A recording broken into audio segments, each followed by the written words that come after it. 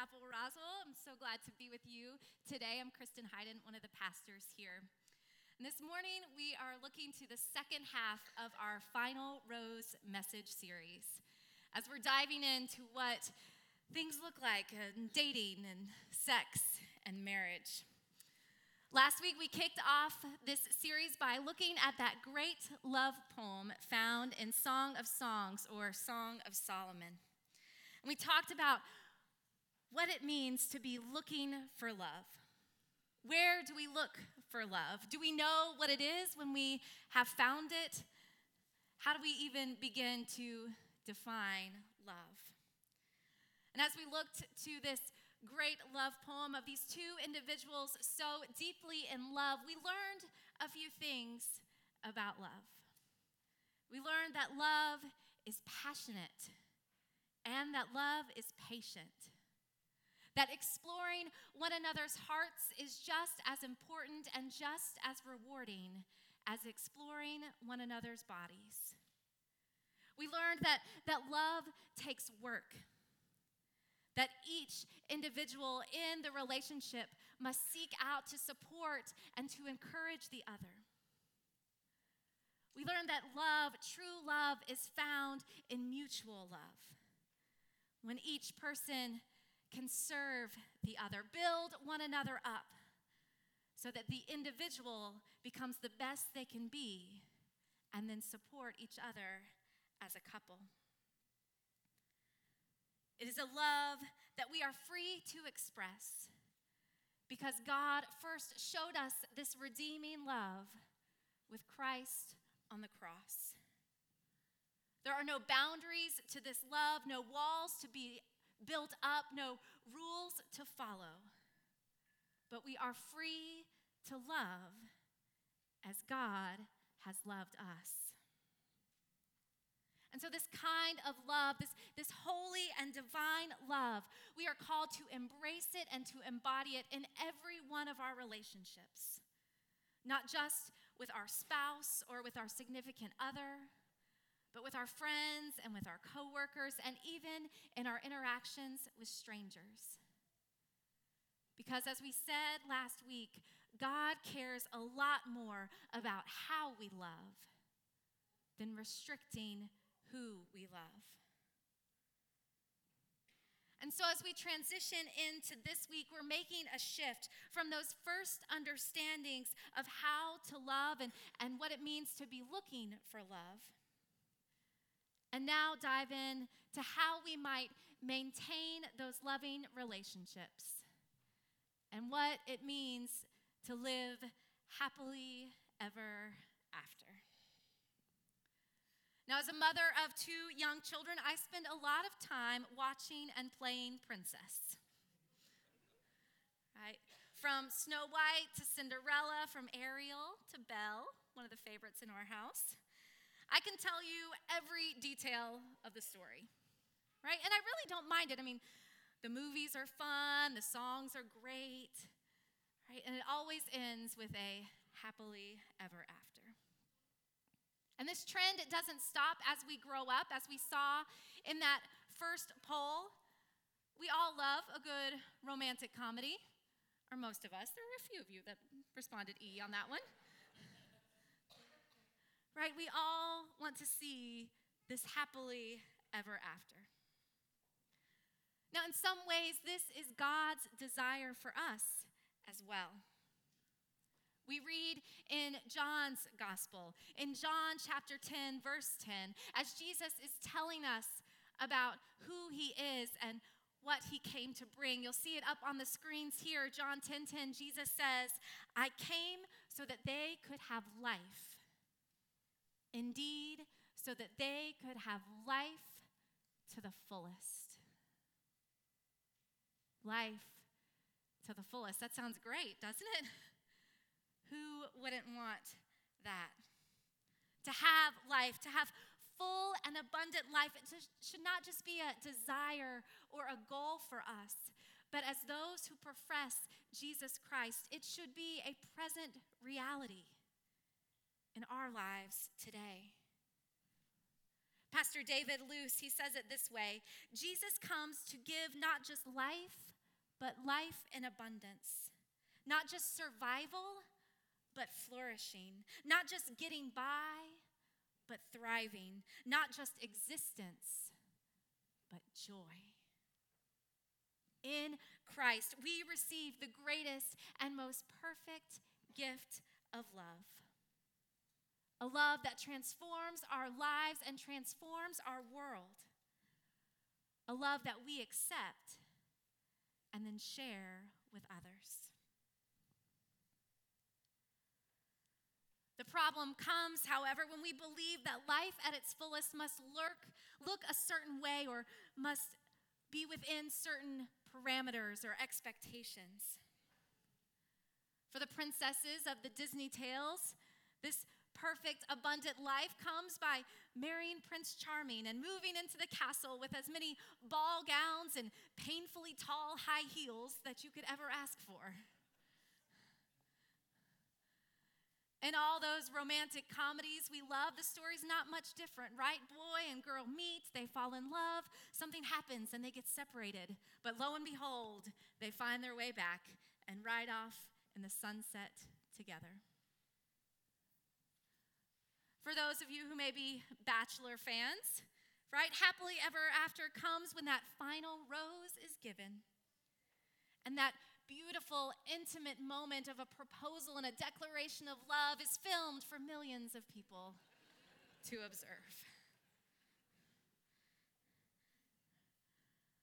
Now, more realistically, for us in our lives, we often frame this happily ever after around the context of marriage, and even more so being married with children. In our world, and I dare say especially in the church, there is often not a lot of space left for those that are living the single life, those that are divorced, or those that choose to not have children. And that, my friends, is not just shameful, but it seeks to deny this promise of life, of full and abundant life to all individuals. Christ came for us to have a full life, to live life to its fullest, whatever that may mean for each and every one of us. Married or single, dating or maybe just laying low, kids or no kids. We are all invited into this abundant, full life, a life where love is given and where love is received. This full life that Christ brings comes to us in all relationships when we are seen and when we are known, when we are appreciated and when we are valued, when we are given pleasure, and when we are given care. Now, can this happen within a married relationship? I hope so, yeah. But it is not limited to just married people. It's something that we have to embody in all of our relationships. And let me also make clear that this full, abundant life is not a guarantee when you find that perfect relationship or when you get married. It's not like you say the vows, you put on the ring, and poof, abundant life, ready and waiting for you. We continue to work in our marriages to help, to encourage, to build one another up. We get into trouble when we start to equate marriage with the promised land of relationships. And so no matter what kind of relationship we find ourselves in, every day must involve a conscious and intentional effort to give love and then to receive the love that is given to us. Now, before we even begin to see this kind of love in our human relationships, we understand that this kind of loving, abundant life, what it looks like and what it feels like in our relationship with God. God who sees us and knows us intimately, good, bad, and ugly. And yet God loves us still. God who appreciates us and values us. God who calls us precious in God's eyes. God who cares for us, who has plans for us, plans for good and not evil, plans for peace and not destruction, plans for a future filled with hope. We can embrace this love and then begin to live our happily ever after. And as we embrace this love of God, we then in turn allow this love to go out through us and from us. We learn what true love is from God and then embody that love in the rest of our relationships. So as you think about what it means to live life abundant, to have this full life, I want to know how you're experiencing that kind of life today. So pull out your devices, your phone, your tablet, whatever you may have, for our next poll. You'll answer this question: how do you see abundant life lived out today? With whom do you experience abundant life? Is it with a spouse or significant other? With a best friend? With your parents? With your children? With your siblings? Or in your work relationships? I recognize there may be more than one answer to this, but pick your top one. With whom do you experience abundant life? All right, we've got some pretty good ones. They're stretched I'm glad to see we've got answers in every category. For the most part, it comes through our spouse or significant other, with our children coming in second. So as you think about the way that you answered this question, or all the different ways you could have answered this question, think about those relationships. How do you continue to pour yourself into those relationships? How can you focus on them? What can you do in these relationships to make life even more abundant, more full? How might you grow in these relationships and focus on them? And so we know that Christ comes so that we may have life and life to the fullest. And with this truth before us, I want to turn back to the scriptures to learn more about these characteristics of love in a full and abundant life. And to do that, we're going to look to 1 Corinthians chapter 13. It's a familiar passage for many of us. It's quite popular at wedding ceremonies. And although it is true that this describes the love in a married relationship, as we've said, this kind of love is to be found in all of our relationships. So let's read here, 1 Corinthians chapter 13.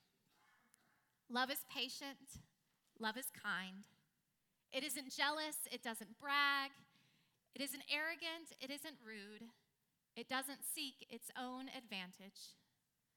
It isn't irritable. It doesn't keep a record of complaints. It isn't happy with injustice, but it is happy with the truth. Love puts up with all things, trusts in all things, hopes for all things, endures all things.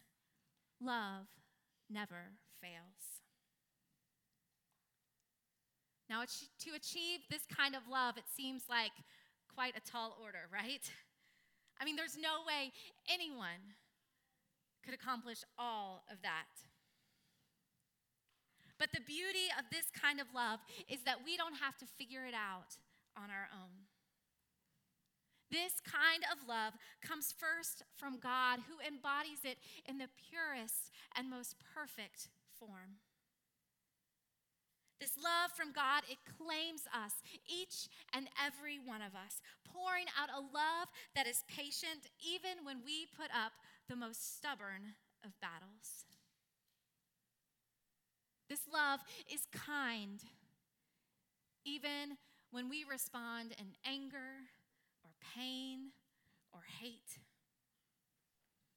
This love, it isn't given as a result of anything we have done or anything we could do, but it is freely given with the hope that we will give it back. The hope that we'll give it back, but not the requirement. This love, it puts up with us. And I'll speak for myself and maybe my husband, I can be hard to put up with. Thanks. But this love puts up with all things. This love gives hope at all times. And this love from God never fails. This is the kind of love that claims us. But it doesn't stop there. This love then moves through us and reaches out from us into all relationships we have. You see, it's not our capacity to love that makes this possible, but it is God's ability and God's desire to love through us. It's not up to us, but we must let God work and love through us. So as you think about and consider these characteristics of love, are there some that are easier for you? Are there some that prove to be more of a challenge? Let's find out, shall we? Get those phones back up.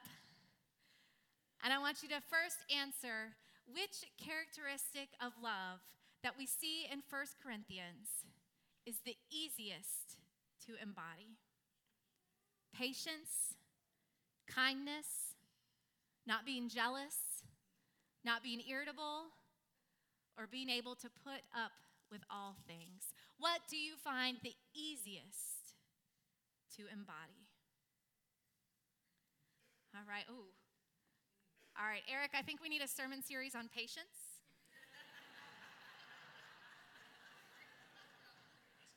All right. Yeah, we're going to have to go outside of the two of us. Kindness and not being jealous. I have to say, of all of them, I'm glad we are a kind people. We'll take that. I think our world needs a little more kindness.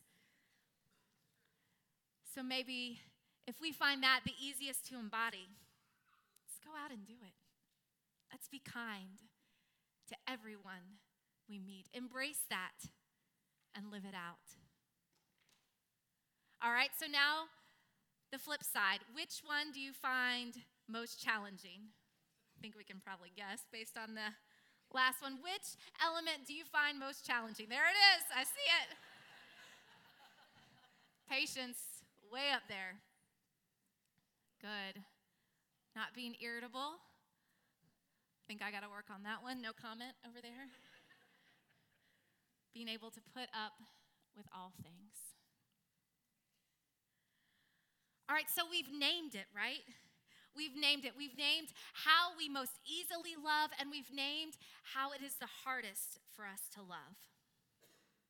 So let's do something about it, right? Let's make that conscious and intentional effort to be patient in our relationships.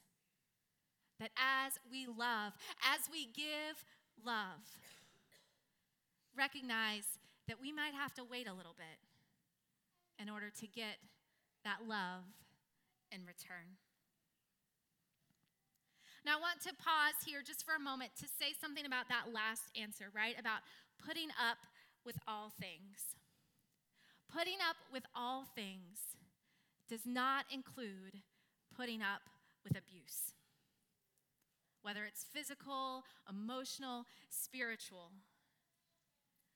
Putting up with all things in love means that we put up with a lot of things, but nothing that brings harm and pain to another child of God.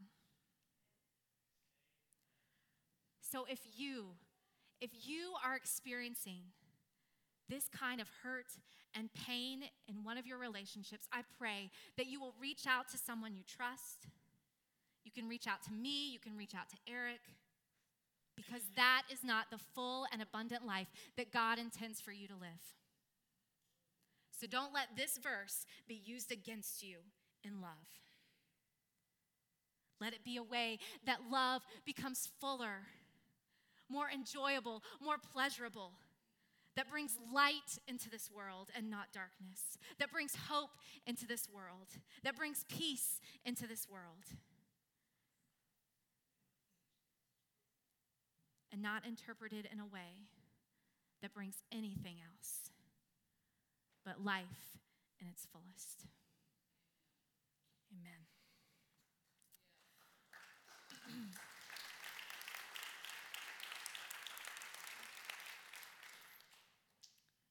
So all of us, as we seek to live into this full and abundant life, let's start to redefine what it means to live happily ever after. Instead of princess or princesses, instead of bachelor and bachelorette romances, how about God and children of God? How about Jesus and his beloved? And then, as we embrace this new understanding, this new definition, let's expand this love as married couples and dating couples, as friends and coworkers, as parents and children, as brothers and sisters, as neighbor and as stranger. That instead of trying to fit some artificial mold, some worldly sense of who we're supposed to be or what kind of relationships we're supposed to have, let's embrace Christ, who is life and life abundant. Let's embrace a love where we are seen and we are known and we are valued and we are appreciated and we give that back. That we are kind, that we are patient, that our love, just as the love from God, will never fail. And that is our holy and divine, happily ever after. Will you pray with me? O God of love, you have shown us what it is to truly love. You have poured out your love for us as we have seen it lived out as Christ on that cross, redeeming love for each and every one of us. Help us to embrace that love, to receive your love, and then open up our hearts so that that love may move through us, so that each and every person we encounter, each and every relationship we seek to have, will be defined by that love. That good, true, perfect love that is kind and patient, that puts up with all things that are good for your children, that seeks after justice and mercy, and that never fails. May we be a people of love say, they will know we are Christians by our love. Our love